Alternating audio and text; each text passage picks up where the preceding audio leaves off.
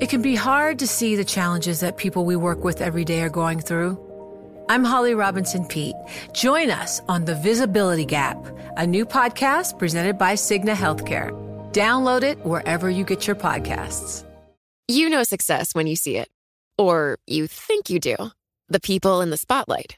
But what about those small business masterminds who succeed at making their money work harder? They do that by having a business bank account with QuickBooks Money, which now earns 5% annual percentage yield. Making your money work as hard as you do? That's how you business differently. Learn more about QuickBooks Money at quickbooks.com/5APY. Banking services provided by Green Dot Bank. Member FDIC. Only funds and envelopes earn APY. APY can change at any time. Black hairstyles need protection. In most U.S. states, employers and schools are allowed to discriminate against box braids, locks, and other traditional styles. A coalition of activists and legislators has started to change that. By Patrice Peck. 4 years ago, when Faith Finity was 10, her mother called her down to the living room to watch something that seemed crazy. On TV was a report about Deanna and Myra Cook, 15-year-old twin sisters in Massachusetts whose school had given them detention, threatened them with suspension, and banned them from track meets, Latin Club, and the prom, all for braiding their hair. The twins were wearing the simple box braids ubiquitous among generations of black women and girls, Finity included. Often done using extensions, they're a staple black hairstyle because they help protect hair from damage as it grows and are relatively easy to maintain.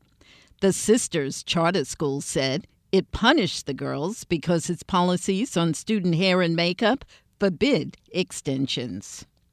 Faith recalls watching the news report in a daze, shocked that hair like hers could lead to such punishment. At the time, the story made the Cook's Charter School in Malden, Massachusetts, sound very far away from her Catholic elementary school in Terrytown, Louisiana. I don't think I would have ever believed that it would have happened to me, she says. But a year later, it did. Faith School amended its dress code to ban hair extensions in similarly neutral-sounding terms, and soon she was sent home for the day for violating the policy. A clip of her leaving school in tears went viral, and a still of the video appeared in the New York Times. I was just so upset in that moment, she recalls. She transferred schools. Faith, like the Cooks, had joined a fresh wave of black students and workers over the past several years who were being rejected, punished, or fired for wearing traditional black hairstyles, such as cornrows and locks, also known as dreadlocks. Dress codes have been used to justify blocking students from their first day of kindergarten and from walking in their high school graduation ceremony. In Des Moines, a trucking company dismissed a recent hire who wouldn't cut his locks during training, claiming they posed a safety issue. But more often, employers say they just don't like the look. In White Plains, New York, a Banana Republic manager refused to schedule shifts for an employee until she removed her box braids, which he deemed unkept. In Arlington, teens who refused to cut their braids and locks were denied jobs at Six Flags over Texas, where until 2017, the namesake banners included the flag of the Confederacy. In some of these cases, the amplifying effect of social media has shamed employers or schools into reversing the decisions.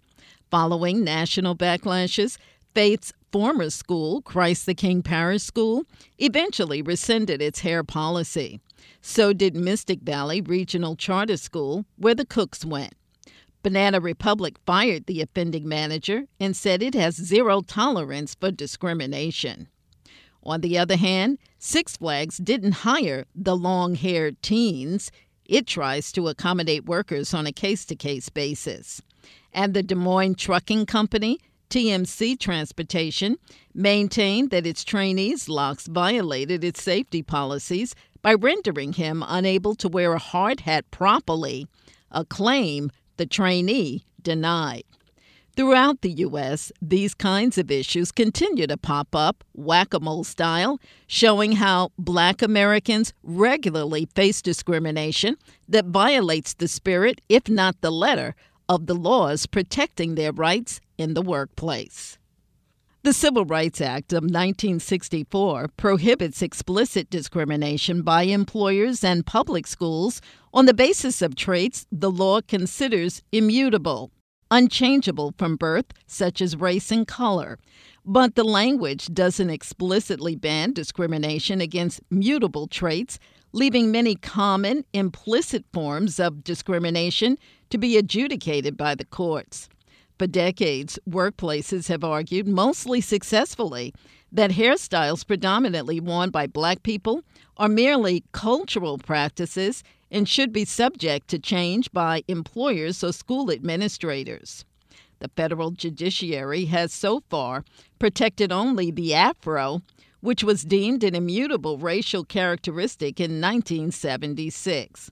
This discrepancy is absurd at best. Not all Black people have afros, and people who aren't Black can have natural afros or brown skin for that matter. Lawmakers and judges have a ways to go to catch up to the reality that race is a social construct, says Wendy Green, a law professor at Drexel University, who's advised efforts to outlaw discrimination against natural hair. There's a very limited understanding of what constitutes race, and therefore a very, very constrained and limited understanding of what constitutes unlawful race discrimination, she says. I call this legal fiction. This limited understanding extends to the nuances of Black hair, from its rich history and culture to its morphological differences. Simply combing my hair requires water, a palmful of deep conditioner, a flexi bristle brush, and a ton of time and patience to tease through each tightly coiled strand. When I was a girl, my mother spent 2 hours or more every other week washing, blow-drying, and styling my afro, carefully detangling, sectioning, twisting, plaiting, and securing the hair. But even her most meticulous dues were no match for the guaranteed frizz fest that resulted from dance class, pool parties, or sleepaway camp. And as a single mother, she only had so much time to style me and my 2 sisters. Altering my hair texture wasn't an option. Mom distrusted the chemicals used to permanently straighten hair and the heat tools that could permanently do the same. So, like Faith, the Cook sisters, and so many sisters before and since, I turned to box braids, Senegalese twists, cornrows, and other protective styles that, like locks, last for weeks or longer, indoor water, and generally look pretty damn good. For me and others who've had similar experiences, it's self-evident that these styles are so historically and culturally tied to Black people that they constitute immutable characteristics protected under the Civil Rights Act. Since 2019, a growing network of government officials, activists, and legal experts have been arguing as much across the country, fighting state by state to eliminate hair discrimination. Within that movement, the Crown Coalition group of more than 80 advocacy and non-governmental organizations have taken the lead. Its primary tool is a template bill called Create a Respectful and Open World for Natural Hair Act, or Crown Act. A version of the bill has stalled in the U.S. Senate, but the basic framework is now law in 14 states and has been introduced in the legislatures of dozens of others. In some states, California, Connecticut, New Mexico, the campaign to persuade lawmakers to pass it into state law has received a resounding yes.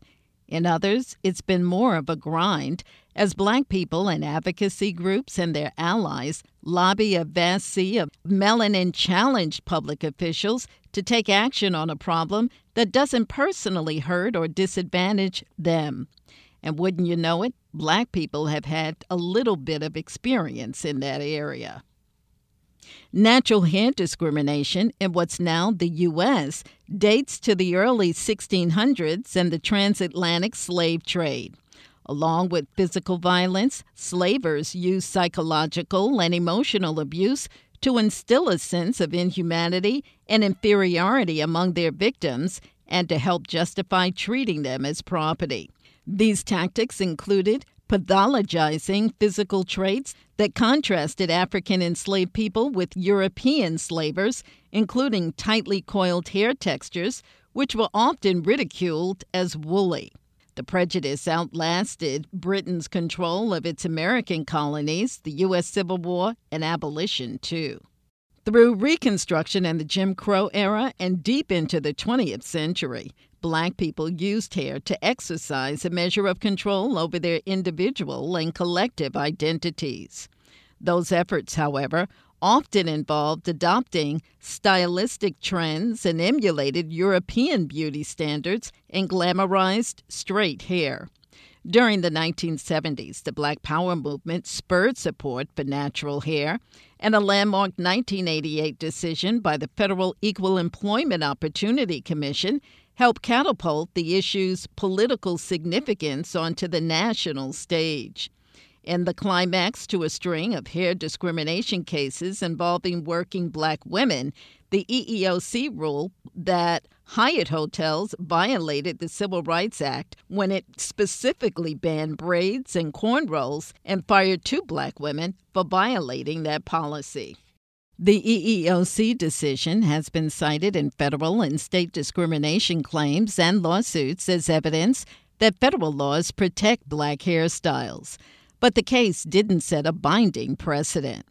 For decades afterward, few national media figures or advocates connected the dots between cases of hair discrimination or pushed to keep them in the news, so individual incidents could be dismissed as isolated or apocryphal. That's changed, however, in the era of social media. Now, within hours of something happening, we can all hear about it and maybe even see video, says Ayanna Bird, co-author of Hair Story, Untangling the Roots of Black Hair in America. The 2010s ushered in a modern-day natural hair movement. It started on the coasts and on college campuses, then expanded via online communities. Aptly, the coalition behind the Crown Act began to take shape in New Orleans at the 2018 Essence Festival, America's biggest annual celebration of all things Black girl magic. At the festival, Adoja Asamoah, a consultant for political campaigns, including last year Joe Biden's, and corporate brands Anheuser-Busch, met Isai Eggleston-Bracey, Chief Operating Officer of Unilever, North America's beauty division, and Kelly Richardson-Lawson and Orlena Norker-Blanchard, who run a Washington, D.C. marketing firm called Joy Collective. Hair discrimination had been on each woman's minds, and they saw in one another's strength a path for reform. That year, the group officially formed the Crown Coalition and began recruiting allies. There was no one incident of discrimination that prompted the work, says Asamoah, who developed a legislative strategy. It was an overdue answer to this prevalent form of racial discrimination. She partnered with State Senator Tremaine Wright in New York and State Senator Holly Mitchell in California, whose signature look is blonde locks. A year after the meeting in New Orleans, both states passed versions of the Crown Act, and Unilever's Dove brand joined the Crown Coalition, providing financial support and amplifying its message. With Dove funding, the Joy Collective conducted a study of 2,067 women that found Black women were 80% more likely than others to change their natural hair to meet social norms or expectations at work, 30% more likely to be made aware of a formal workplace appearance policy, 150% more likely to be sent home or know of a Black woman sent home from work because of their hair, and 83% more likely to report being judged more harshly on looks than other women. The study also found that Black women's hair was roughly 3.4 times more likely than others to be perceived as unprofessional. Respondents ranked locks, braids, Bantu knots, a style resembling stacked spiral knots, and other natural Black hairstyles the least professional. During the first phase of the Crown Coalition lobbying, this sort of data proved galvanizing in some blue states, 7 more of which quickly passed the bill. The bar was higher in Nebraska, where Republican Governor Pete Ricketts vetoed legislation inspired by the Crown Act in August 2020, shortly before it was set to become law.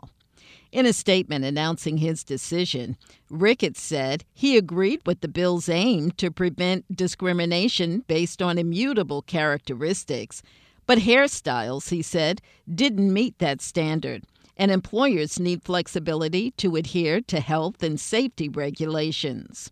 While hair type is an immutable characteristic, hairstyles can easily be changed, he wrote, adding that hairstyles referenced in the bill, such as twists, cornrows, and locks, are not attributable to or exclusively worn by one racial group.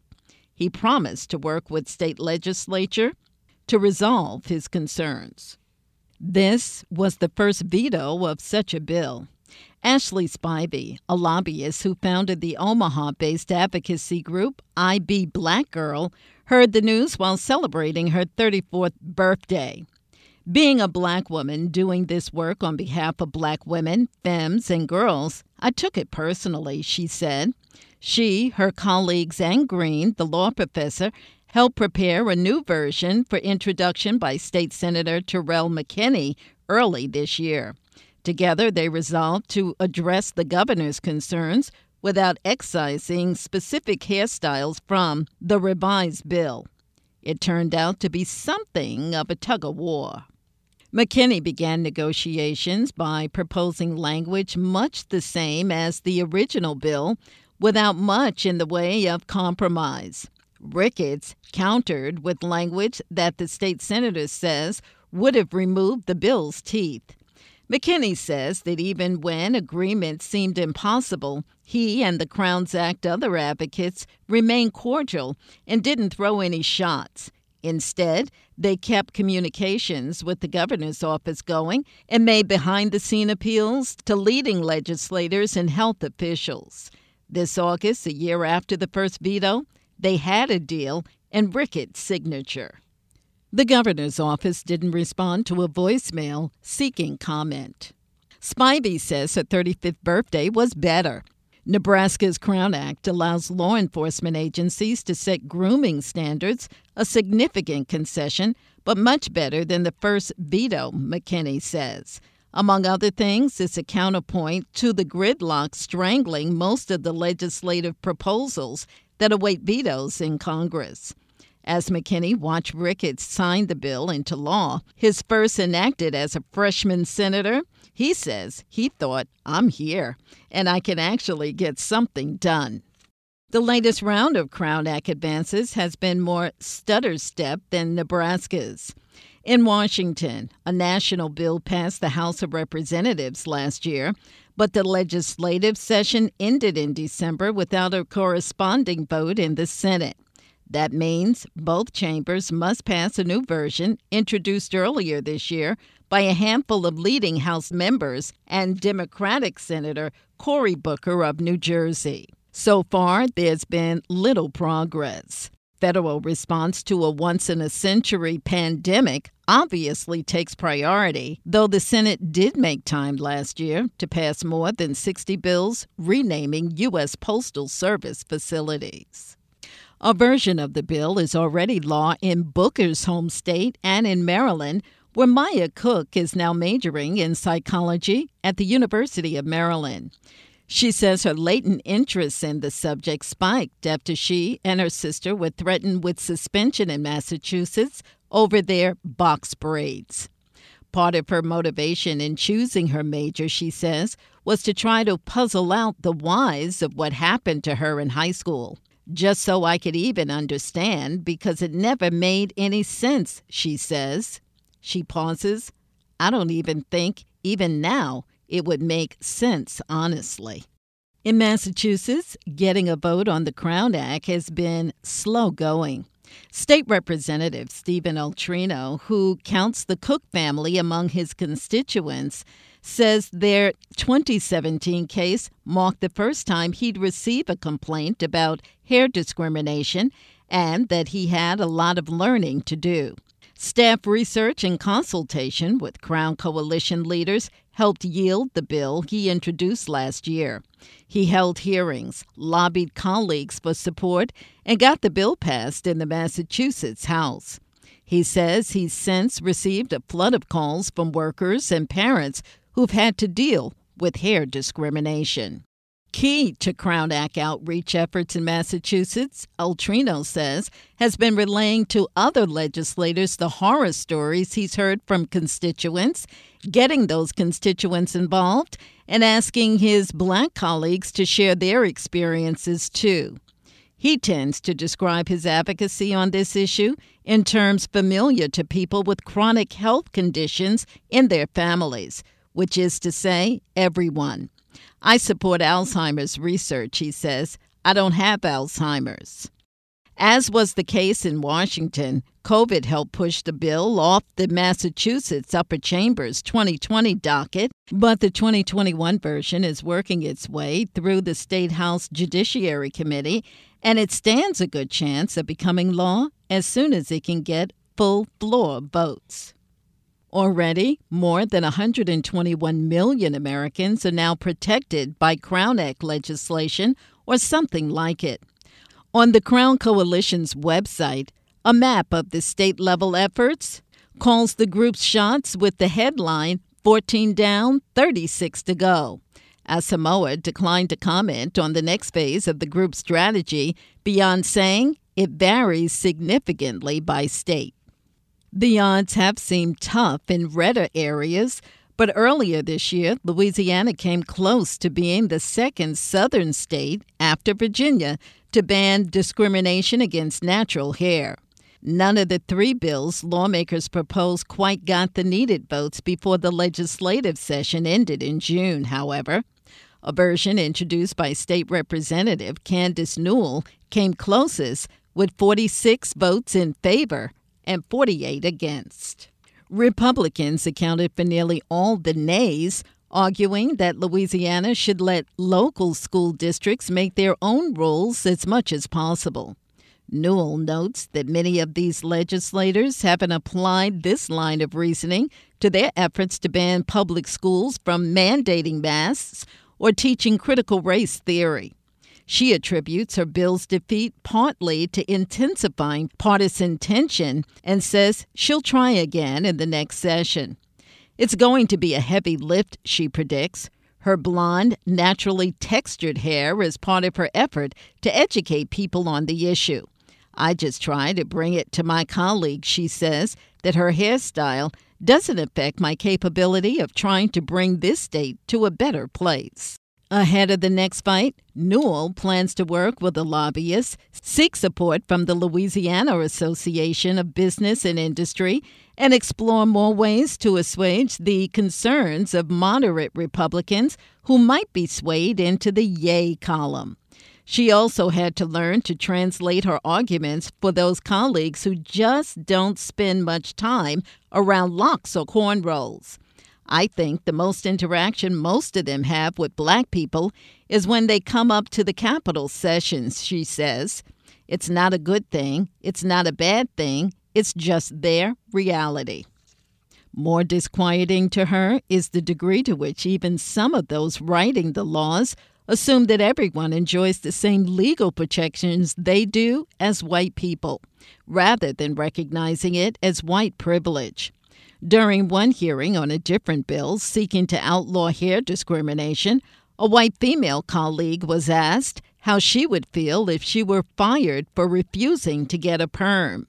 She said, "Well, that wouldn't happen because I have the Constitution to protect me." Newell recalls, "That just ran through me."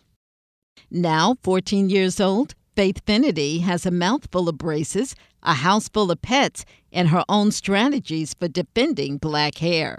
Outside her home in Harvey, Louisiana, Faith's braces glint in the hot sun as she introduces me to her ducks, Draco and Daisy.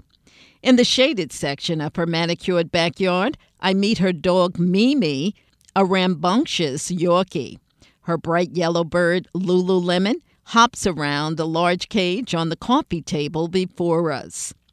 When she's not caring for her pets or playing volleyball, Faith is devouring the books taught in her English class, analyzing the characters' motives, and contemplating figures of speech. A good story can go a long way toward building empathy, she says, citing To Kill a Mockingbird as an example. The character she most relates to isn't the protagonist, Scout Finch, or Atticus, Scout's fiery lawyer dad.